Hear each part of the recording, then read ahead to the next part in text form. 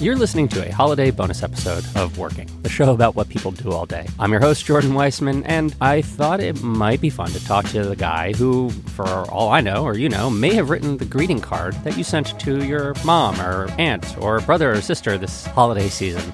I spoke with Greg Vovos. He is a senior writer at American Greetings. They are one of the two giants of the greeting card industries. They go toe-to-toe with Hallmark. They're competing with them for shelf space in CVS and Walmart and Target and wherever else you might get your holiday cards. And I know some people may be just generally cynical about greeting cards, about the idea of companies writing these, sentimental notes for people who don't necessarily know what to say themselves.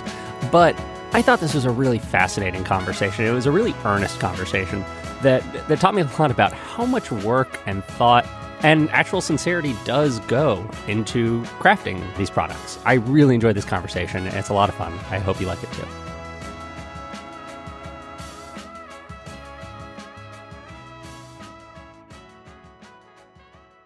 What's your name and what do you do? My name is Greg Vovos, and I'm a senior writer at American Greetings. As a senior writer, are you the person overseeing the process, or are you the one generating ideas? What is that role exactly? I'm generating ideas. I'm writing copy every day. That's pretty much my day job. So I'm just a senior writer because I've been here for 10 years now.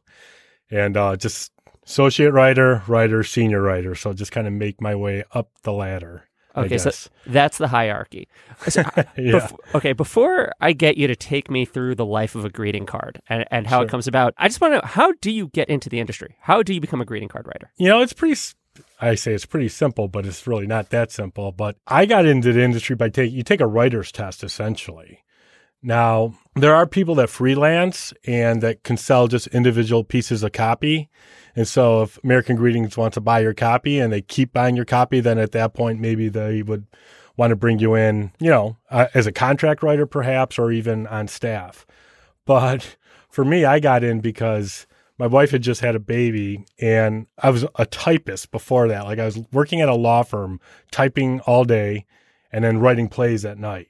Okay. And so the law firm's like, hey, you can go work on your own. You could work at home with your, with your wife and a baby because, I was able to type from home and do all that. And then one day, about a year into it, they said, yeah, we want you to come back into the office. And I'm just like, nope, I don't want to go back into the office.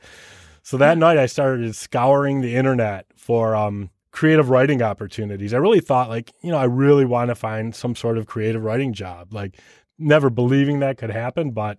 And then I came across a posting from American Greetings and sent a resume and heard back from them much later because there's glacial speed and then there's corporate speed of life. And I finally heard back from them and they're like, okay, you're going to take a test. And it was over Labor Day weekend. And it was just really, it was really hard. What was on it? What kind of questions did they ask you? They just created all these possible card writing scenarios and that you had to write to them. So sometimes they had to write verse. Sometimes they just had to write straight up prose. When I say verse, that's our way of meaning rhyming, anything that rhymes, rhyming verse. Or they would give us a really long piece of copy and say, okay, take this 70-word piece of copy, make it 20 words, but don't lose any of the meaning. And then the opposite was true too. Here's 20 words, expand it to 70. And then just all sorts of emotional levels, something that a card that could be sent to anyone to a card that is sent to someone you have a very intimate relationship with. And so I had 3 days to do it and I used every bit of that time as I could, and I just sent it out. And again, time passed. And finally I heard back from them for an interview. And it was a really cool interview. It was funny because one of the guys interviewing me, he was the happiest guy I've ever met. And now that I've been working at the greeting card in the business for 10 years, you meet a lot of people like that. But that morning, his basement had flooded. Everything in his house was just in disarray. And yet he shows up to this interview and he had the best spirits. I'm just wow, how are you doing this? That guy needs to write a self-help book. For sure. So you were an aspiring playwright at the time. Had you ever had plays performed at that point, or were you getting stuff published? Oh, yeah, yeah. I was getting a lot of productions done here in, I'm in Cleveland. I don't know, like American Greetings is in Cleveland. We have actually a really strong theater scene. And so I got my MFA in playwriting from UNLV in Las Vegas. And at the time, I was directing a lot of plays, writing plays, teaching theater at night, and just doing my day job. So my day job, as lame as it was, just sitting around typing, I actually liked it because it didn't tax me at all mentally. Well, so this is what I was going to ask. So I'm curious, you'd come out of the theater world and out of playwriting, which is a very mentally taxing and hard thing to do.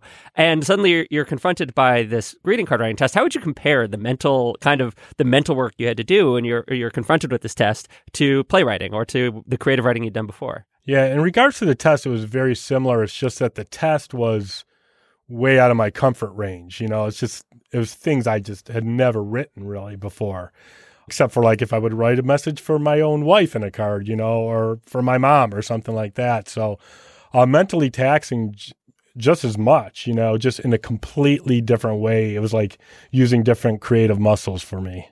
This podcast is sponsored by Cloud Optimizer. As a business owner or IT manager, are your cloud investment costs going up and you don't know why? It's time for Cloud Optimizer. As you migrate your business to the cloud, what you're spending and why you're spending it can get a little hazy. But Cloud Optimizer clears up the mystery and puts the cloud to work for you.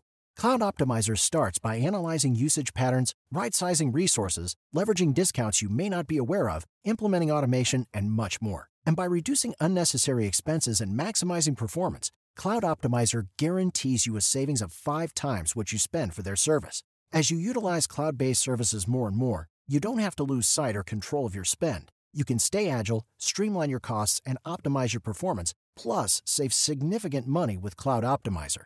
Make the cloud work for you with Cloud Optimizer. Get a free assessment and find out how much you can save by going to cloudoptimizer.com. Go to cloudoptimizer.com for your free assessment. That's cloudoptimizer.com. This is what's interesting to me about greeting card writing, which is that your job, it seems to me, is to kind of think of all the emotions you could have in the world, right? Mm-hmm. And then figure out a way to distill them in such a way that is appropriate to put on the shelves at a pharmacy or a grocery store. And that's actually, it's really hard. That sounds really, really hard to me. And so I guess my first kind of real working-esque question is just like, where do you begin? Where does the life of a greeting card start for you? For me as a writer, I try to have a pretty similar routine every day, and it's almost like being an athlete. I get into work about 7 a.m, and I just start free writing, nonsense.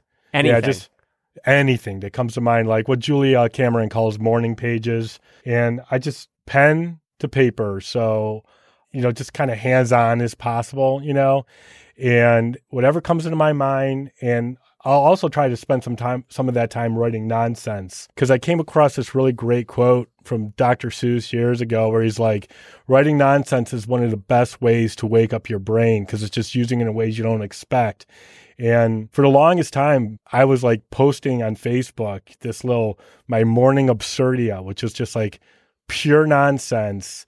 And I posted it on Facebook just to give me like a deadline to make myself do it. But then throughout time, I started like getting too serious about it. I was like, well, I need to craft this more. This needs to be better. I'm like, so then I had to put it to the side because I'm like, now I'm becoming like performing, and I'm like, I'm losing the sense of what I was trying to accomplish. And that was just to kind of like blow my brain up in the morning so it could be open to like any avenue of creativity possible. Social media just ruins any kind of basic creative exercise. Yeah, right.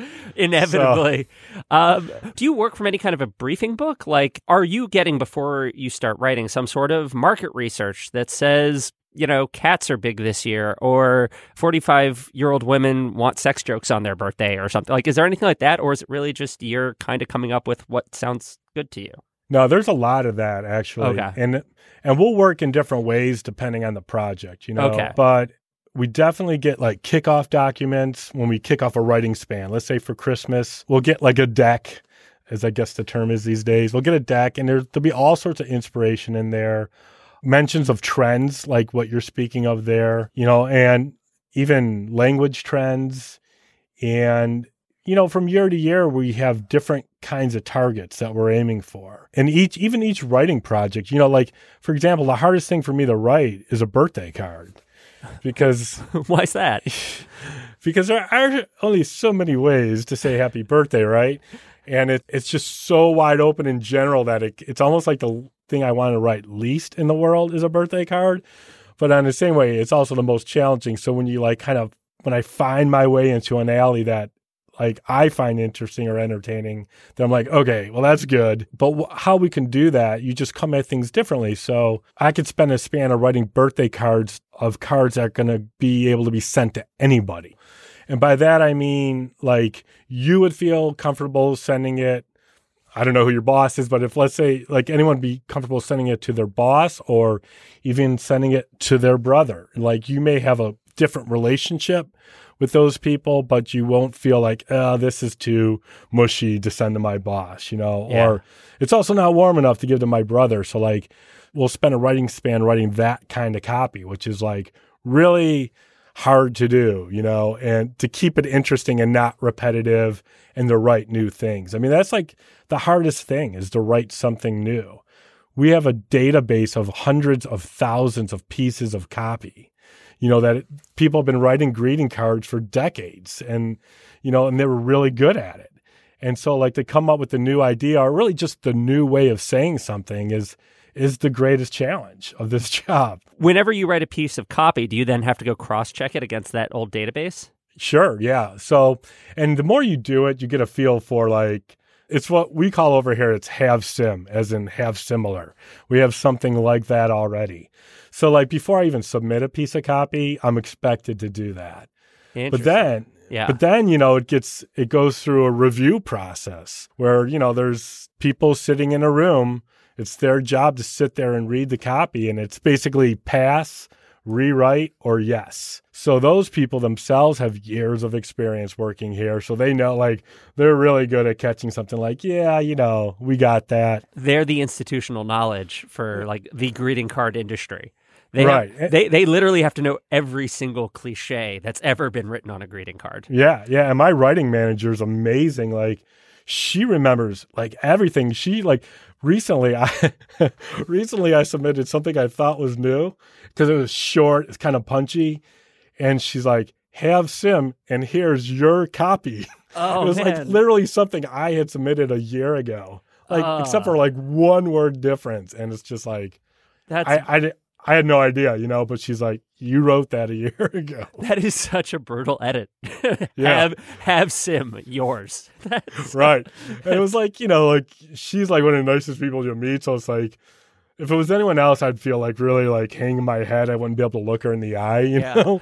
But she's also really cool. So I know she's looking out for me. But it's like, wow, like, because I'm not one of those people who remembers anything I write. Oh, that's got to be tough for you. You've been doing this for 10 years, too. You've got quite a backlog, I imagine. Yeah, for sure. But it's like, I think it's what keeps me kind of interested in new, like, whatever's going on in my life really affects how I come at a project. So just not remembering things kind of like takes a burden off me of me thinking, well, I did this, I did that, I did this. And it's just like, kind of come in with almost like a beginner's brain every day of just like, all right, we'll see what's going to happen. I want to get a little bit back to your routine. You have these briefing meetings. You're I guess that's kind of the background you're given. You're given targets for what kind of stuff you're writing. But then you get in and you start free writing. And then what happens? You start trying to kind of hone ideas for whatever the project is for that week or month or what then? So it's like we work towards each project, and each day is kind of like its own day for me as a writer. So I get in, do my morning warm-ups, and then I just whatever it is we're writing for, like if we're writing for, right now we're writing for Christmas, right? So, which is actually kind of cool because it doesn't always line up like that, but now we're writing in season for Christmas, which is good. So my morning is just free writing, targeted towards Christmas and what we're trying to achieve. And I'll just write and write and write and write and not think about it. I mean, some writers think, and I will think later, but at this point, I'm just trying to get everything possible on the page. And I'll just write pages of greeting card copy. Then I'll do lunch, and I'll come back and bring the editor in.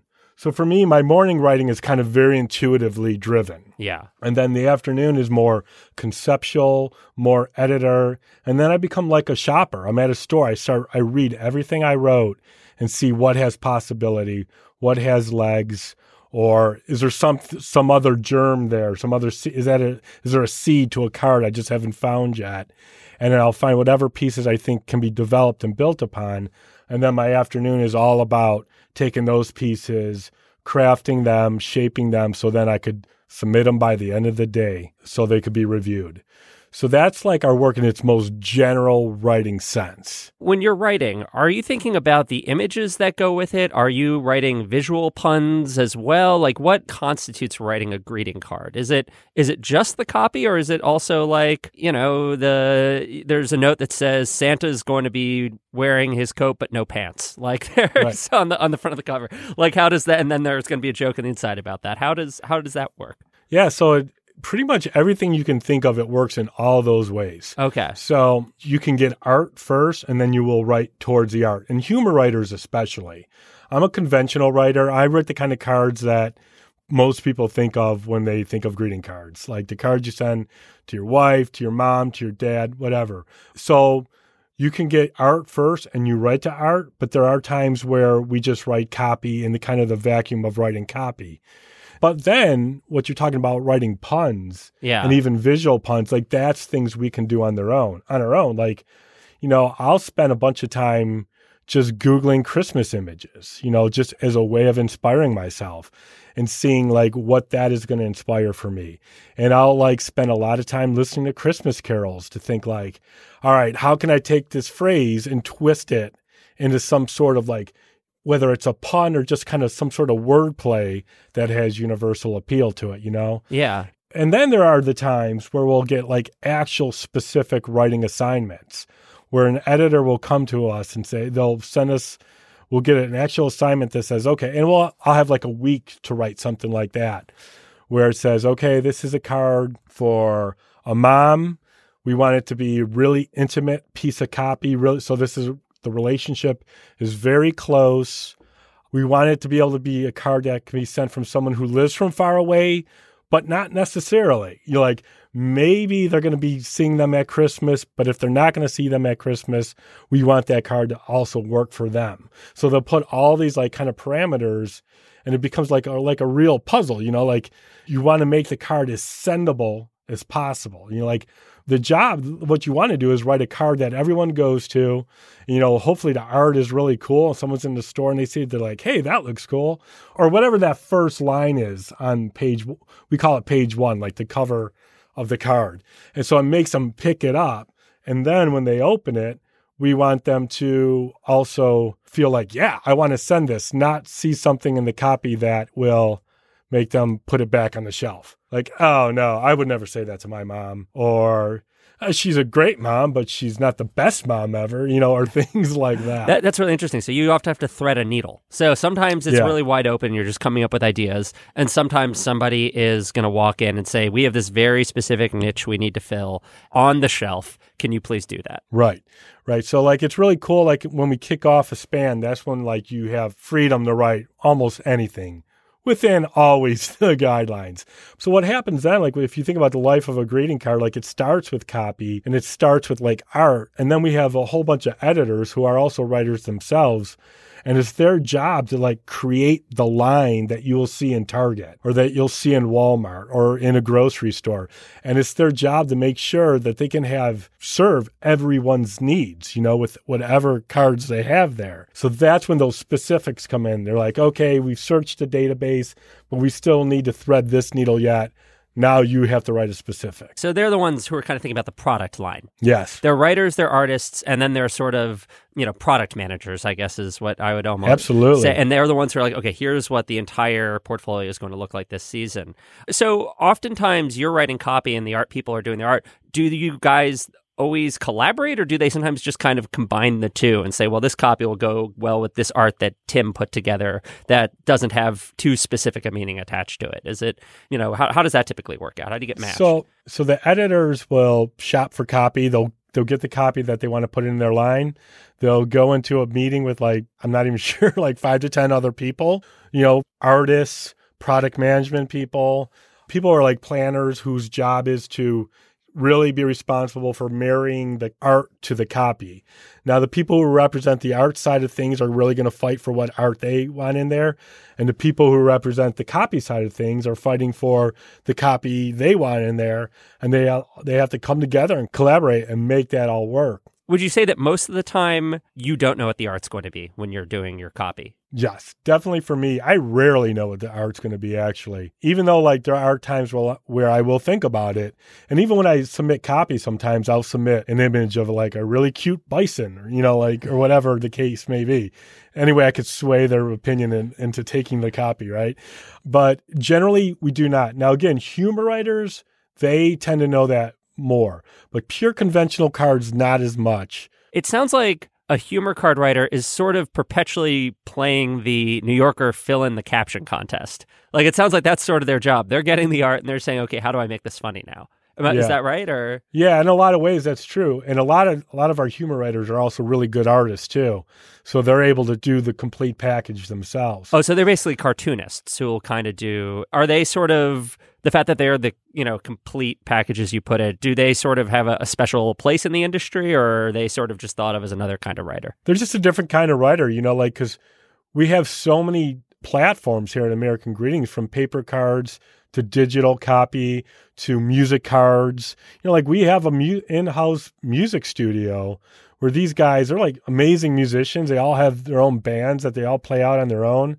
They write music all the time, and they're also writing musical cards. They come in, and that's their job, is they work with a couple other people who concept the whole package of the card, and then they write the music. So it's almost like there's not one way to write a greeting card, because we have so many different kind of channels and targets that we're aiming for. So that's why I say anything that you think is happening is probably happening on some level at American Greetings when we're making cards. So you're writing Christmas cards right now. I'm curious, what are the trends? What are the kinds of things you're looking to capture in your writing this year? Well, it's funny because just last week I was working with a team. When I say we never really do that, but just last week we did something. We shook up our process a little bit, and so I was on a team with one other writer and 3 designers, and our whole goal of the week was to come up with 25 to 30 concepts of just new things for Christmas. And our focus was purely on masculine recipients. Okay. So father, brother, uncle, grandfather, nephew, just cards all the men in the life. For bros. That was cards for bros. Cards for bros. So 25 different cards for bros. And you guys, you're huddling in a room together. And was that was the assignment? Just whatever you thought would work for that? Yeah. And it was really cool because there's bunch of different teams, and each team had a different focus. Some focus was religious, some was romantic, ours was masculine. What does masculine mean when you're doing a greeting card? What makes a greeting card masculine? It's the Axe body spray of Well, it's funny because I really think of that from 2 ways, because I think of cards from a masculine point of view of a man will see it, take it off the shelf, buy it, and send it. So can I find a card that I'm willing to send to my wife, and I believe, this is how I talk. This is what I sound like. I feel like this card was written by a man for a man, And so for this particular project, though, it was a little different, because when we were saying masculine in that case, we were just talking about cards that we give to men. Okay. So women can be conceivably buying these cards. So as you might imagine, with some of the art, there was a lot of there was cards about beards, and there's a few drinking gags, of course, in there. And we did a really cool card with a bison that I think is really cool looking, and just trying to find out new spins on puns. Wait, tell me about the bison, because you've brought up the bison twice now. I really want to know what the deal with this. What is bison on the mind? What is the deal with this animal? Well, it's just because one of our artists came up with this really cool design of a bison riding a bicycle with he's got a scarf around his neck, a Santa cap. He's got a coffee. he's got like a big bunch of packages. He's just doing all this stuff, and he's riding his bike, and he's so completely cool looking, you know? And it's just like, especially for men, like you just want to find something that will surprise their expectations of what a greeting card looks like, you know? It sounds like you designed a bison that a man would vaguely want to be. That's sort of, you would. If you saw this bison, you would say, I want to be just like that bison. Be the bison. Be the bison, right? Okay. So that was, wait. So what was the copy on that card? Or are you allowed to tell me? I don't even know if I'm allowed to tell you. I know at this point it hasn't. Break the rules. It hasn't. All right. Can you give me a sense of it? It was sort of page one. So page one is short, right? Yeah. Because it's all about the design here. So it was Buffalo la la la la la la low. Oh wow. And then it was just Merry Christmas to one cool bro. So it rhymed too, right? Jesus. I don't know if I'm happy that you're laughing or not. Okay, now my caveat is that hasn't been approved yet. We'll see if they go for it. I'm less certain based on your laughter, but we'll see. No, I enjoyed it. I really did. See, that's it. Like, this is Card for Guys. Like, that's what we're trying to do. We're trying to surprise people with it, you know? Oh, man. What's the best way to learn a language? Immersion, living where the language is spoken and using it every day in everyday situations. But if that's not on the cards this year, you can still learn a language the second best way, and that's with Babbel. I've used apps in the past to learn new languages, but when I came across Babbel, I wondered if it could help me refresh my knowledge of a language I once spoke well, but was now a little bit or quite a lot rusty. I have to say, I was impressed. The advanced lessons were really useful, tips and idioms that can help with in-depth conversations on topics that I can actually imagine chatting about. Babbel's quick 10-minute lessons are handcrafted by over 200 language experts to help you start speaking a new language in as little as 3 weeks.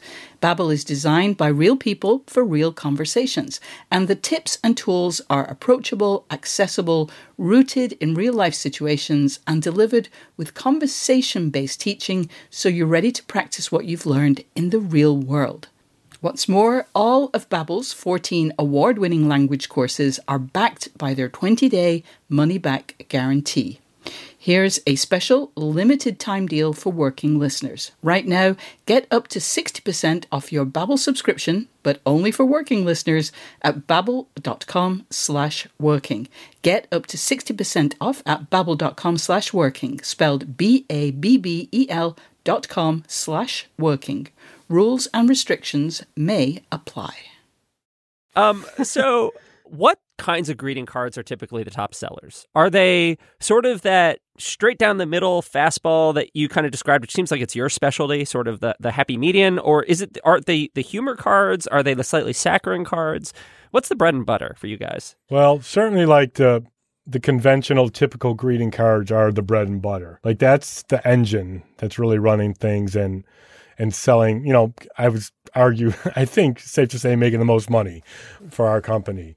But humor and everything else that you're seeing, all the digital stuff is how we're really growing and we're opening avenues. So when you talk about like the internet coming in and like really changing the game, you know, what we're doing digitally is what's going to keep us relevant going forward and getting us to grow from where we're at right now. But, you know, it depends on everyone, like, and kind of on the occasion as well, right?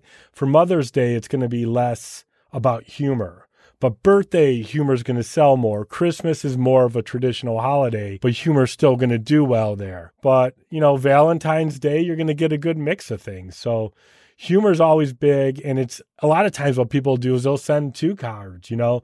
They'll send that humor card that really speaks to that sense of humor that 2 people share. But then sometimes they still want to have that card that kind of tugs at the heartstrings. But, you know, when it comes time for anniversary, you know, you're going to want to send whether it's your wife or your girlfriend or your husband, you're going to want to send them something that still kind of speaks to the depth of emotion.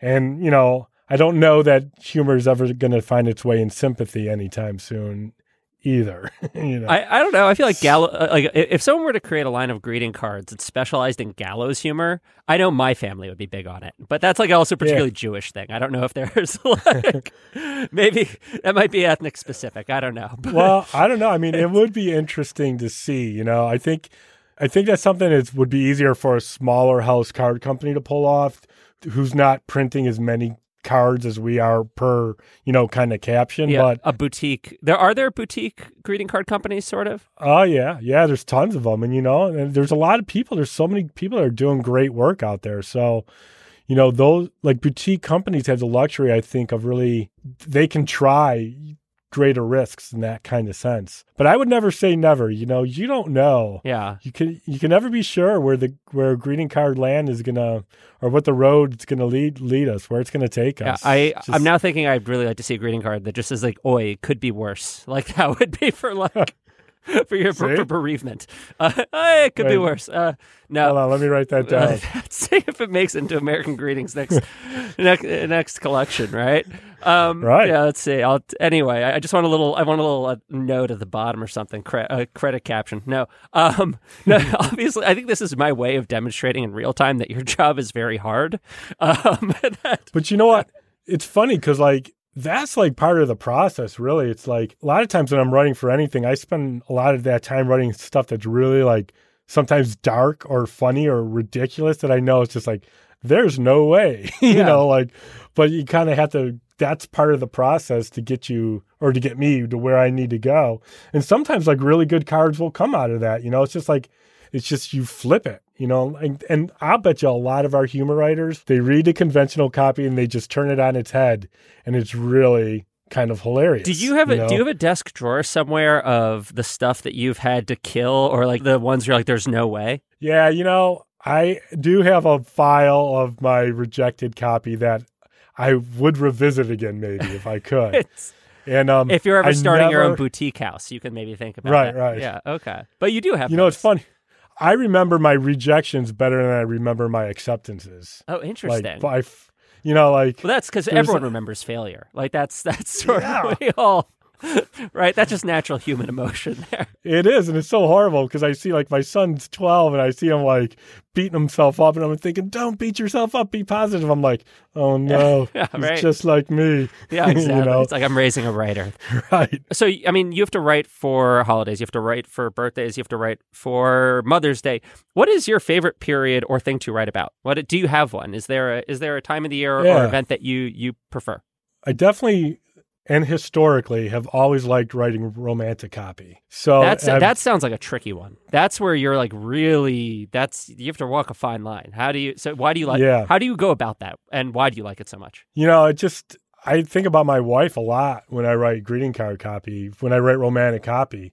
And so like, she's a really good inspiration for me, like really on all levels, because like when you write romantic copy, I mean, like all copy, but romantic, sometimes you're like going kind of like full throttle romantic, right? Yeah. But there are also times, and there are relationships, and there are times in people's lives when the greeting card has to acknowledge that like things aren't maybe the best right now. So how do you write a piece of copy that can like truthfully get at that, but still be a card that is worth sending to your significant other? And I'm just kind of always consistently fascinated with romantic relationships and how people negotiate the struggle of love in America today. That's really interesting, though. So what kind of emotional valence are we talking here? Like, let me ask specifically, have you ever written copy for someone who may have been through a near divorce or going through couples therapy type stuff? Is that a greeting card that you've had to do, or? Absolutely. Yeah. So that's how we keep it like, so things feel like they're new, right? We come at different situations to write about. So like, it's just, in general, it's a relationship that's going through struggles. So the trick is like, you're not going to necessarily call out that they are going through counseling, right? Yeah. In the card, because we don't, I definitely, a man doesn't want to call that out in a card.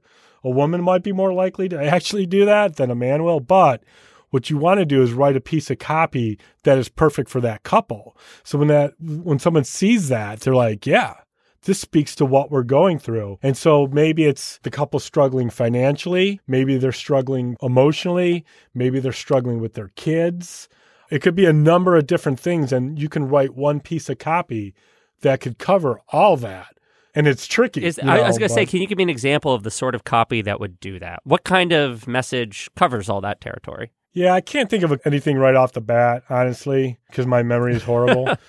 But it's just kind of the idea of like difficult times, And so when you think of a greeting card, sailing over troubled waters type stuff. And it's like it's a moment in time too. It's not the card speaks to right now. So in the sense that like you could be like, life has thrown us a lot of curveballs or a lot of throughout the last couple of months, but throughout it all, we've been there with each other, handling obstacles together.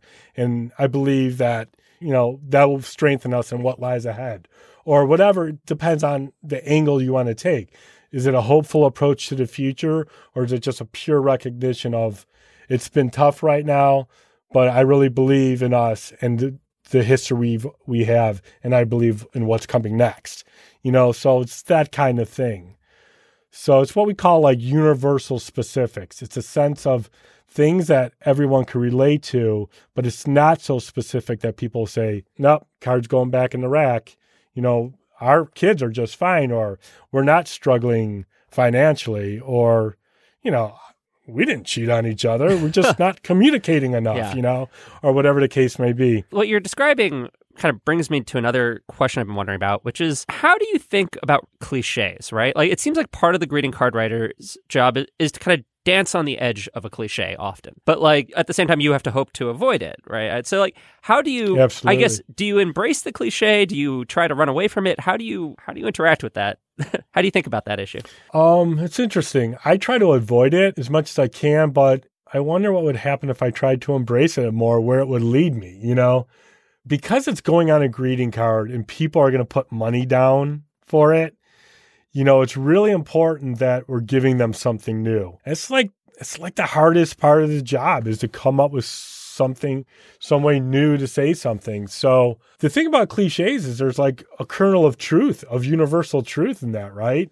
And that's why people respond to them. But then you cannot get to that point where people are just like, oh, God, they're just so forget about it kind of attitude about it. So you got to recognize that it's there, it's a danger, it's lurking there. So I think you play with it and you see if it can lead you anywhere. But I don't worry about it too much because I know those people in the review room, if they even smell it or think it's too much, they'll just be like, yep, nope, forget about it, and which is kind of a like safe, it's a good feeling as a writer to know that you have these people also looking out for you because they're looking out for the company. They're looking out for the recipient. They're looking out for the sender. They want the best message out there. So there's a lot of people who are thinking about every word, It's really interesting to hear that because I think a greeting card cynic, right? Let's call it a cynic, an anti-greeting card type. And there are those out there. What they usually say is, oh, that's a cliche. That's just a hallmark phrase. That's, it's not a real sentiment. And so much of your job is actually trying to say, no, we know we've done so much of this. We've tried to say all the things that can be said, and we're still trying to do new spins on it. It's actually, you have a whole infrastructure designed to not repeat yourselves as much as possible. And that's something people just wouldn't really consider when they're looking at that shelf. Yeah, absolutely. Because look, we want people to pick up the card and be like, wow, this relates to me. This is what I want to say to my spouse. This is what I want to say to my brother-in-law who lost his sister, And I think about them, I think about 500 Days of Summer, and I think about that scene where he just loses his mind, and he's like, this is all bullcrap, we're all a bunch of phonies, and, life is horrible. He's going, it's like, it's the obligatory speech in a movie about greeting cards, right? Yeah. But on the same point, like, what he's railing against is exactly what we're striving to do, is to not write things that are bullcrap, the things that are real, like things that people are like, yeah, this is how I feel. Yeah. And it seems like part of it is you're writing for people kind of by definition who haven't necessarily always figured out how to express their own feelings. Not everyone is super voluble, and not everyone is hyper articulate and spends all their day just thinking about how to rearrange words. Like that's or how to say new or interesting things. Like that's not everybody. And someone, putting something on a page where they can actually recognize their feelings, that's tough. Which I guess another thing I have to wonder is when you're picturing the person you're writing for, I guess it must change. But like, do you have kind of stock characters in your head who you're imagining when you're writing? Like kind of the man on the street or the man at the Walmart? No. The only time I really think of people is, like I said, when I'm thinking about my wife, when I'm writing like intimate romantic copy that I know is going to be a big seller and make, people feel, kind of copy. But beyond that, like I love this, a woman who used to work here, a tool she taught me was like, she would scour just the internet for photos of people in real life situations. And she did this whole writing project where she came up with like 50 different photos of people.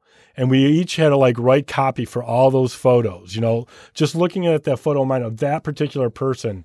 And it was so awesome because it was such a wide spectrum of people, like all walks of life. And like you would look at each picture and it wasn't a pose picture, it was kind of real. So like you kind of like got this emotional story about who this person was. So I would go back to my cube. I'd really like kind of write a story about who that person was. Then I would think about, okay, now what's going on in their life? Who are they now sending a card to? And what's going on in that person's life? So you like try to get really specific about it initially, and then I would look at that copy and say, all right, is this too specific? Like it's only like 10 people would need this card. How can I take it and make it so it feels universal, but it has that really kind of just for me kind of feel. So when you go to a store, we want you to feel like this card was written for me, but we want a lot of people to feel that way. And so the way to do that is to come at it by really thinking about different people. And so like, if I know someone has lost someone and we're writing sympathy, I'm going to think about that person directly. If I'm writing birthday and I know people celebrating birthdays, I'll think about those people. So you come at it from actually picturing people. You think about the relationships they have. How close is the relationship? How troubled is the relationship? How old are the people? Am I writing a card that I want a 19-year-old to pick up from the shelf and buy? Or am I writing a card for that 19-year-old's mother to pick up and send to that 19-year-old? You really think about generations and people in that sense. And that's really how language trends come into be. And so that's where social networks are great. You could go on to Twitter, you could go on to Facebook, you could go on to Instagram, you could go on to Pinterest and see how people speak. And then it's kind of our job to write like them, but better. Yeah. That's conversational writing now. Exactly. It exists on the internet. And so you kind of have to immerse yourself in it. And so like Facebookese, I guess, right? Yeah. And that's so when you get back to like people saying cliche and like, oh, that's cliche, like that's one way we really don't want it to sound cliche.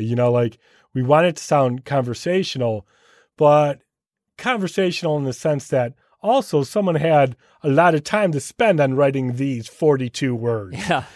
So it does feel that way, but it's even better. There might even be some like hidden structure in there, like some sort of refrain structure going on in there or something like, but we also will try to mask it. So like, it just feels good. Like I spent a lot of time, like I did a writing week on like breaking down how great speakers, great speeches, like different linguistic devices that are used in speeches, then how could we take that and roll it into greeting cards?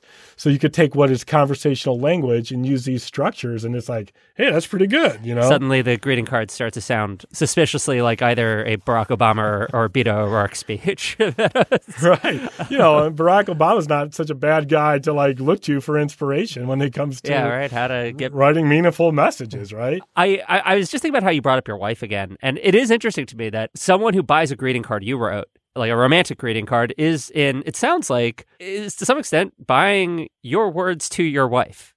Like that is Yeah. sort of right. Like that is something nobody would really think about. But you're actually picturing your spouse, and you're trying to write something for her, and then you're, I guess, to some extent, just broadening out a little bit. But it's something that you would, I guess, sincerely say to the love of your life. Yeah. I mean, you said you don't try to think of specific people too often, but are there other cases where you're writing cards and you do think of a friend or a family member specifically who's going through something, and you try to write something for them that you could then sell to more people? Or Definitely. yeah. I mean, like my life is my greatest source for like material because we're just writing for people, right? And when you're trying to write on a level that's going to reach a lot of people, what we share internally and emotionally it's very much the same, despite the many different beliefs we may hold as people, but at our emotional core.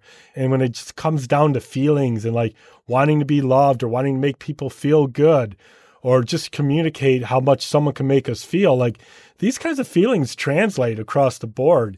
And we all have people in our life who we feel close to, and we have people we feel like, well, we have to give them a card, but we don't necessarily admire them. Yeah. But we still need to recognize them on this occasion.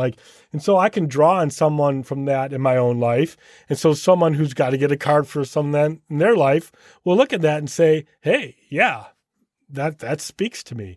So yeah, I look at people in my own life. I look at athletes. I look at like young people who are like, like young leaders, like 18, 19, 20-year-olds who are like speaking for their generation right now.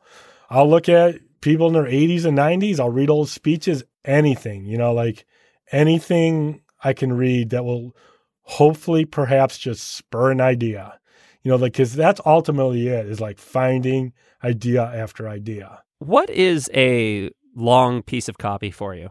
Yeah, that's getting shorter and shorter. There was a time when a long piece of copy would have been 100 words. Anything over 50 words is by definition long. But then, 5 years ago, I would say 75 words, you could see that. Now it's more like 50 words is kind of at our max level for long pieces of copy. Oh, wow. So things are getting shorter and shorter. And longer pieces of copy genuinely tend to be verse, like rhyming verse that really allows for you to play with language and for people to go on the ride longer, because they'd like to see like how long can you make this verse rhyme, sound conversational, and make people feel good. Like you're aiming for a lot of targets there. There's a ton of craft involved in writing a piece of rhyming verse that people would not even imagine. Like writing verse, nothing freaks me out more than getting a specific that says verse on it. Oh, really? Like, oh no, give it to Lisa. She's a master, Yeah. So 50 to 75, let's say, but and also intimate. Like when you're writing like a copy for relationship that for someone that you want it to be really deep, from the heart, emotional, really just lays everything out there, then those pieces of copy can go longer. Yeah. And you have to do it in tweet. You're essentially doing it tweet length at 50 to 75 words. Like that's kind of to get a sense of how long does it take a card to sort of from start to finish? Like what is the general timeline for a card? Let's say about a year. Really? Roughly a year from start to finish. I mean, that could change. There's some spans from concept writing to production can happen. They've happened within a matter of, I think, like weeks, but those are very few and far between.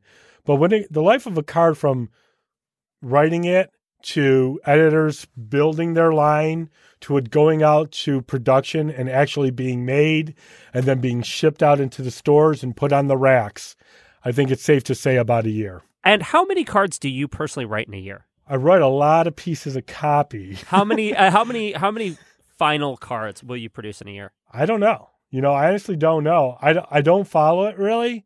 I mean, like I get hundreds of pieces of copy that get accepted throughout the year, and then where it ends up, I don't know. And I don't follow it that closely. Interesting. And some people do. I'm just like one of those writers who really doesn't want to know. Huh. And we'll have meetings where it'll be they'll roll out what did well for Christmas, what did well for Valentine's. And then that's when I'll see when my pieces are in, if they're falling into that category. But I don't go online and follow the history of a card. Now, some writers do that, but I'm not one of them. So you're not someone who's you're not someone who feels compelled to see what the absolute final product for your card looks like. I mean, do you get to see every version with the copy and the art on it? Yeah, it's totally available for me to see it. If I see it, I want to see it in a store. Like, here's what I'll do. Like tomorrow, or maybe even today, is I'll go into our database and I'll search for copy that I wrote for Christmas wife. So I'll see, oh, okay, which of my cards are now out in the stores that I can buy and give to my wife. Oh, that's really fun. So, that's really fun. I pretty much always want to give my wife a card I wrote, but every once in a while I will purposely not do that just to kind of keep her on her toes. So she's like, did you write this? I'm like, no, for sure I did not write this card.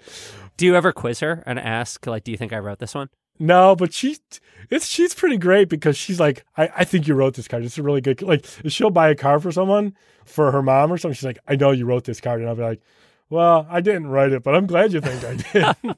But the best was when I first started working at American Greetings, she got me a card for my birthday and I opened it up and I started reading it. I'm like, I wrote this card. And I'm like, not only did I write this card, but I wrote it for you. And it was then an editor tweaked it a little bit. So instead of it going from husband to wife, it went from wife to husband. So I was like, wow, like that. I was like, I immediately felt like, yeah, I could be a greeting card writer. If my wife's buying the card, then I can be a greeting card writer. That's a telepathic link there. Right. That is impressive. We should all strive for that sort of emotional connection.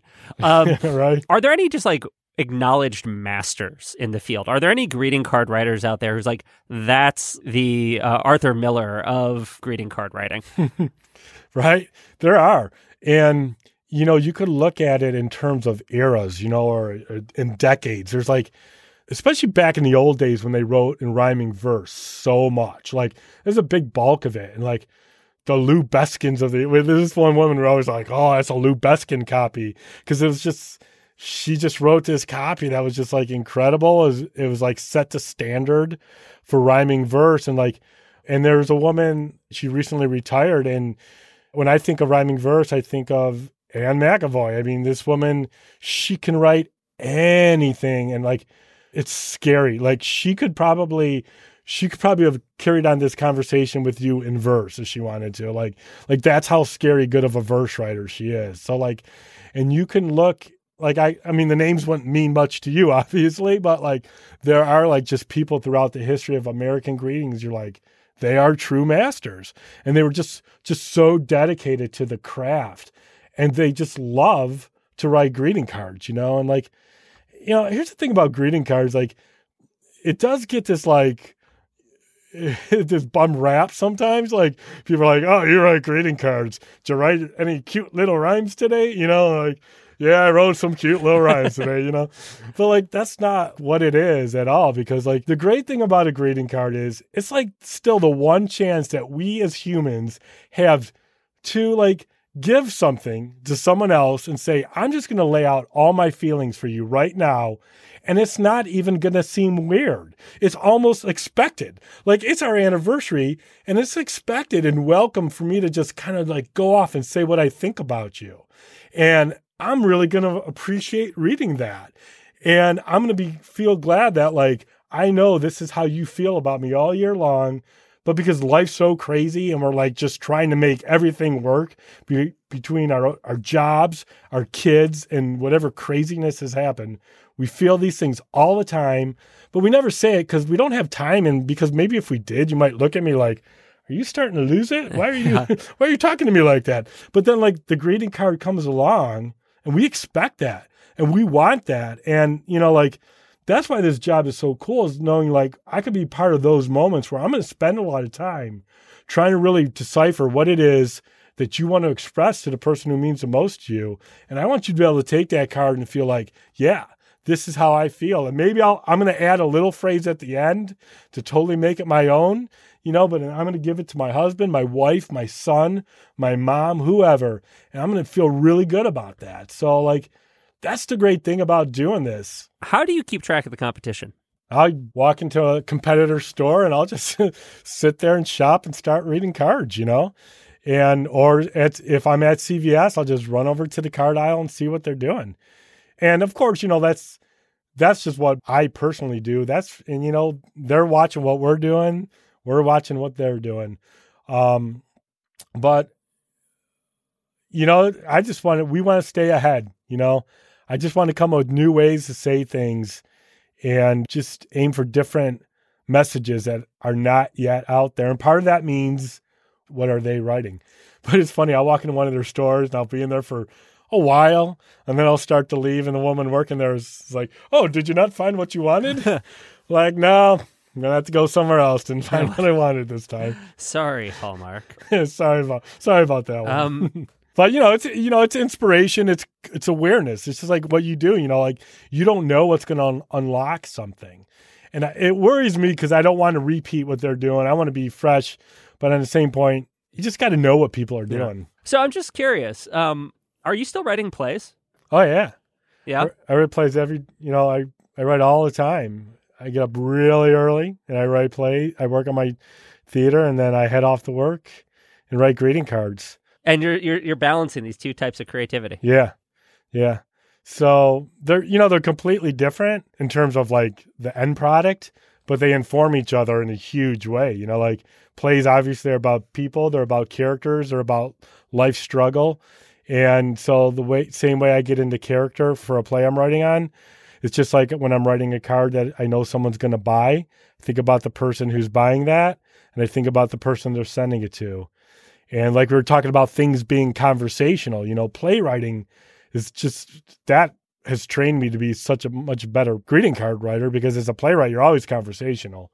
It's nothing but dialogue. It's nothing but dialogue. And like for plays, like my plays, I'm a much better cutter of my plays as a greeting card writer because man, I'll get in there with a real sharp knife with my dialogue because I've been writing, I could get an assignment that's from greeting cards that's like 10 words or less, 7 words or less. So, but yeah, I definitely am still writing plays and they're still getting out there and people should go see them.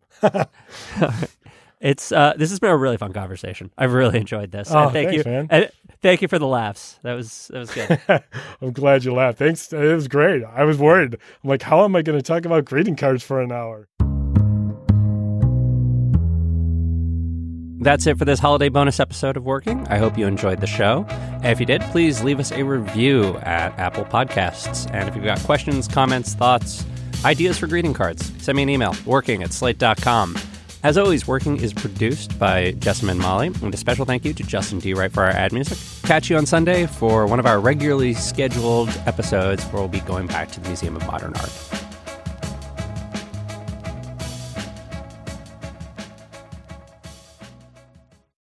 This is the story of the one. As a maintenance engineer, he hears things differently. To the untrained ear, everything on his shop floor might sound fine, but he can hear gears grinding or a belt slipping. So he steps in to fix the problem at hand before it gets out of hand. And he knows Grainger's got the right product he needs to get the job done, which is music to his ears. Call, click Grainger.com, or just stop by. Grainger, for the ones who get it done.